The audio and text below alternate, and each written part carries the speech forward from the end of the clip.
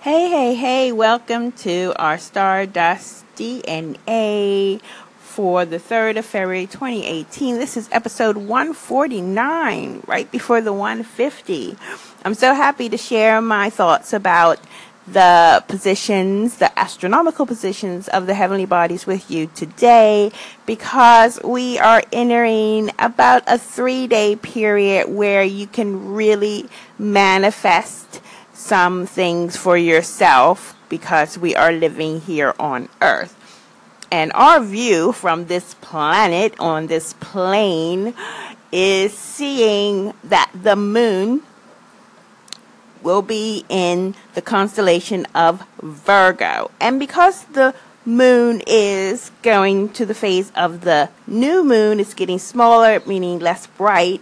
And if you know your constellations, and Virgo is quite a big one, you can actually see that for yourself and start to be conscious of the fact that this is the important energy to connect to, and not the astrological information given to you by Western astrologers. The reason I say it's a really good time is because astronomically our sun is also in an Earth-based constellation space of Capricorn. No, not Aquarius. Okay?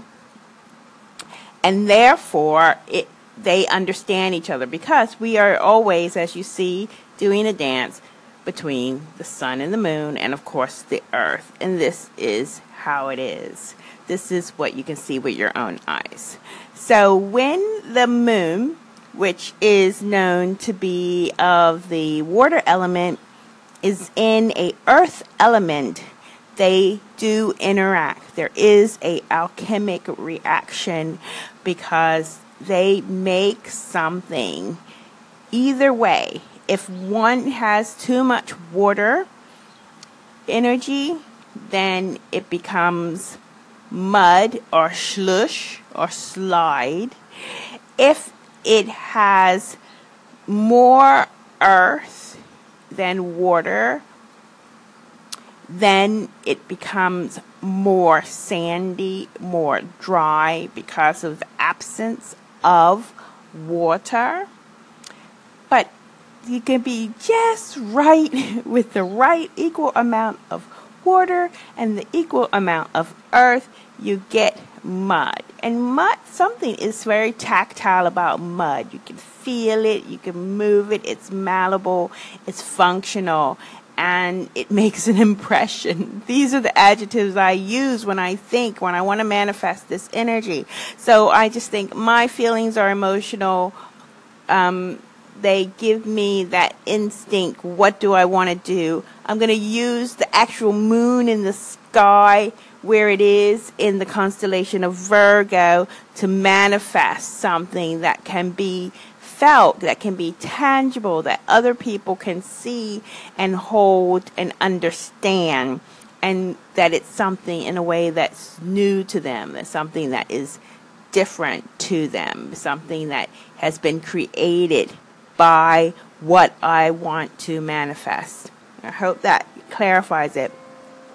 And how I'm going to do this? Well, I'm going to use the energy of the sun, because the sun gives me energy and it shines the light on the thing. And it's in Capricorn, which is part sea goat and part goat, with part sea fish and part goat. So it understands the water element. It understands the earth. And the goat is always something that is going for something, climbing that hill, getting things done. And I can get this done knowing that, the origins of it are based on feelings, based on my intuition, based and believing in that. And just the belief and the consciousness of knowing that you can hone these energies can help you use them better. Of course, if you know your own Stardust DNA, you can modify this. So if you have any questions, as always, please do not hesitate to contact me.